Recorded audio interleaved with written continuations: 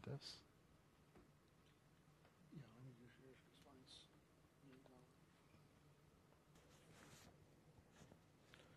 All right. I thought I'd share some things that are kind of interesting. I've become aware of a few things, and I want to start out by saying, over the years we've shared a great deal about the sacred name and how important it is to keep that sacred name alive inside of you. Keep bringing it focused, keep bringing it forward, keep manifesting it in your daily life, whether it's in your meditation or just during the day. The more you can keep that alive inside of you, the more it will live in you, and the more you're going to begin to see the power of that name and how it will begin to be powerful in you and around you, wherever you are, in whatever situation you're caught up in. You will see the power of it. And it's a very important thing that this pathway is based on that sacred name, because that's the whole pathway home to God, is the sacred name. And every spiritual teacher who's ever initiated has always emphasized that above everything else. Nothing else is as important as that sacred name. Now, it's interesting that we have said that for 10, 11 years now, and you've heard that in other talks that I've given even prior to the time we began to initiate. But it's interesting now that in the Christian communities, whether you be Catholic, Presbyterian, or Episcopal, or whatever, there's groups within all the different Christian communities now that are forming that are interested in this idea of the sacred name. And what is it? What is the sacred name? And there's now a very ethereal community. It's not really an organization per se, called the Society of the Sacred Name, that has formed within the Christian community as a whole. And there's all these different professors, doctors, theologians, and individuals that are just authors and students of religion that are looking to find out what this sacred name is and what to do with it.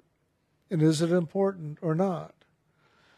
And many of them are focused on the name used in the Hebrew Jewish tradition, and others are looking elsewhere to see what the sacred name of God may be.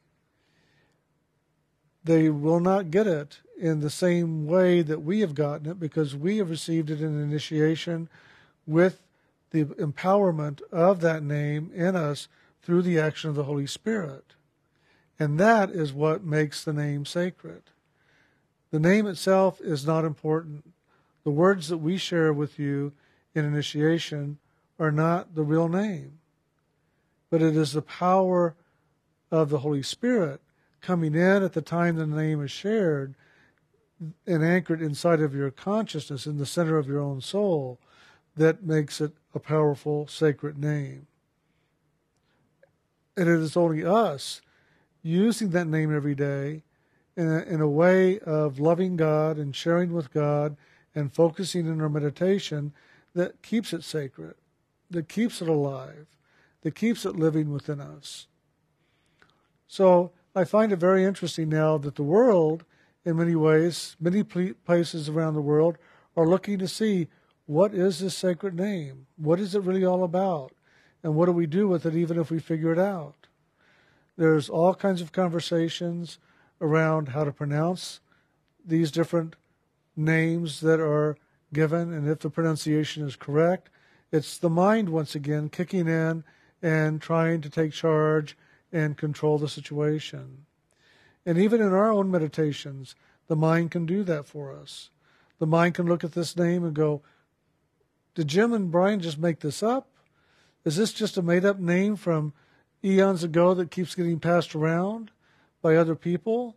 Or is there something really here? Well, the mind will never understand, and the mind will never know. What the soul can know by utilizing that sacred name and keeping it alive and keeping it in action in our daily life. It is only the soul that name is for. It is not for the mind, it's not for the emotions, it's not for any part of the physical body consciousness. It is for the soul. And it is only the soul that truly can live it, experience it, and understand it at that level. And that's important to realize. You can be given the name in a book. You can be given the name by a minister at a church. You can be given the name in all different ways. But it will never serve you the way it is serving you now. Only through initiation does it really serve you, because only in initiation is the power given to the initiate at that time that the name is shared.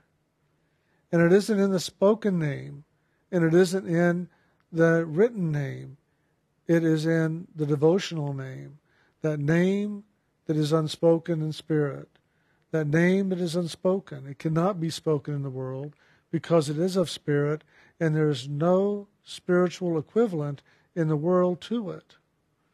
And only your soul can speak it, and only your soul can know it.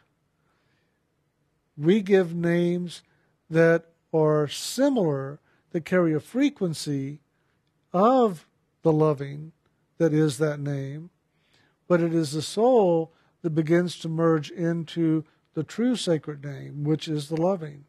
That is the name, loving. It is that quality, it is that energy, it is that presence of God that is that name. So realize that you have something that hundreds of thousands, if not millions right now, are talking about in their daily lives, in their churches, and they're doing research on and trying to find out and try to figure out and try to understand. There's conversations now, even on the internet, about all of this. And some say, oh, I've got it. And others are saying, no, you don't, I've got it. It's just quite an interesting process that's going on. So I would look at your initiation and look at that sacred name as something very precious that you have received, not from the mind of man, nor from the world, but from God. And you have received it because the Lord in you, that is your soul, is longing to go home, and knew that that was the way by which to get there. It drew you here because the soul in you wanted that name in order to be able to complete the journey here and continue the journey on from here. Honor that. Honor that every day. Give time every day to your meditation, because that is where chanting that sacred name is most powerful. With eyes closed, with all your attention and focus on God, inward and upward to the seat of the soul and beyond, that is where the sacred name is most powerful. That's where it comes alive inside of you, and that is where the transformation that the name carries in its loving takes place. Using the name in the world is a wonderful thing to do while you're driving the car, while you're at home doing dishes, or just whatever it might be. Just chanting that name silently inside of you can be a wonderful way to keep that name alive and to keep that name present and to keep that name moving in your daily life. But it is in meditation that that name comes alive in a way that it won't ever come alive for anyone in any way unless they are meditating and unless they have that anchoring of the sacred name with the movement of the Holy Spirit anchored there. So allow yourself to realize how precious and how blessed and how fortunate we all are, that we are allowing ourselves to be moved by God to come to a point of decision where we're willing to make change in our lives and to do things differently, including meditate, and to move towards and get initiated. And that's a big step for all of us. It's a huge step, because somewhere inside of us we had to say, I don't know if this is real. I don't know if this is true, but it feels it. The meditations I have been doing are working. I'm having experience, and I want more. And I'm willing to take the risk and do. Get the initiation and do the meditations. That's when the opportunity comes, and that's when, if we take that opportunity, we begin to see true transformation, true change in our lives in a way that it's never happened up until that point. I know for me, I didn't receive initiation for the first 30 years of my life. I looked for the name. I found parts of the name either in books or with what people knew, but I never found anybody who had all 5 names that they could give me an initiation until later in my life, not early on. And even though I did all this great work, inside and outside, and I did my meditations daily prior to initiation, after initiation is when great change came. Great change, wonderful change. And I think for most of us, if not all of us, we could say the same thing. You know, it's interesting that now we relate to time and dates and years as either BC or AD. Well, I look at it the same way, but I look at it as before initiation and after initiation. So it's BI and AI for me. And it is a very strong line of difference between the two places, before and after. The quality of my inner life and the quality of my outer life changed dramatically. But the change came because I was willing to do the work. Change doesn't come unless we participate in that action of change. Unless we do our part, unless we participate, we are not going to see the change as radically, as quickly as we might like. But if we're doing our part, we will see change. We will see movement. We will see transformation. That's what I found for myself, and I know others have as well. And as far as how long to meditate, meditate however long is comfortable for you, whatever works for you. But I can guarantee the more time you give to a meditation, the more you're going to receive in the blessings and the grace in that action. And the more you're going to be allowing transformation to take place inside of you. That I know. 5 minutes will give you a certain amount, but 5 hours will give you a greater amount, only because you've allowed yourself to sit in the presence of the name and of that loving and of that grace longer, in a more vulnerable way. So if you're not giving a great deal of time to your meditation, consider it. Consider it. If you're doing 30 minutes, do 40 and just see what might happen. Just expand it a little bit, but give it a little bit more time to find out. Even go for another half hour if you can, just to see.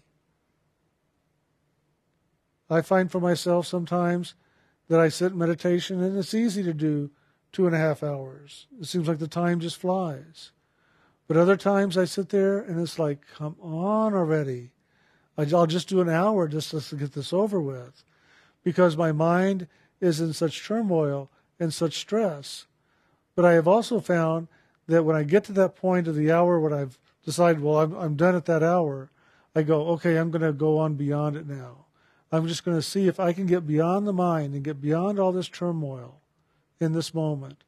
And it's funny because if I'll just break through that barrier I've even set for myself of that hour, all of a sudden things get quiet and I can meditate longer. Be willing to risk the time and be willing to do the work. And what is the work? It's loving God. What is the work? It's letting go of these physicalities that we have that hold us in bondage. You know, I look at the plagues that ravaged Egypt during the time of Moses, not as something that was a curse upon the people of Egypt, but rather it was those elements within ourselves that we ourselves have to let go of, that we have to let go of. And it was God saying, these things will not serve you. These things of the world will hold you in bondage. Let go of them. So look and see, what are the things that are holding you in bondage? What is it that keeps you in your turmoil, in your conflict, in your fear, in your anger, in your judgments? What is it? And begin to allow the loving in. Do nothing more than just invite the loving into that. Just say, Lord, I invite you into this, and I place your sacred name at the center of all that this is. And just see what happens. You might begin to find yourself wanting to make changes, or things just automatically change in how you approach different situations and different attitudes. It can be that subtle and that simple. It's not a struggle. It's not a hardship. It's not denial. It's transformation.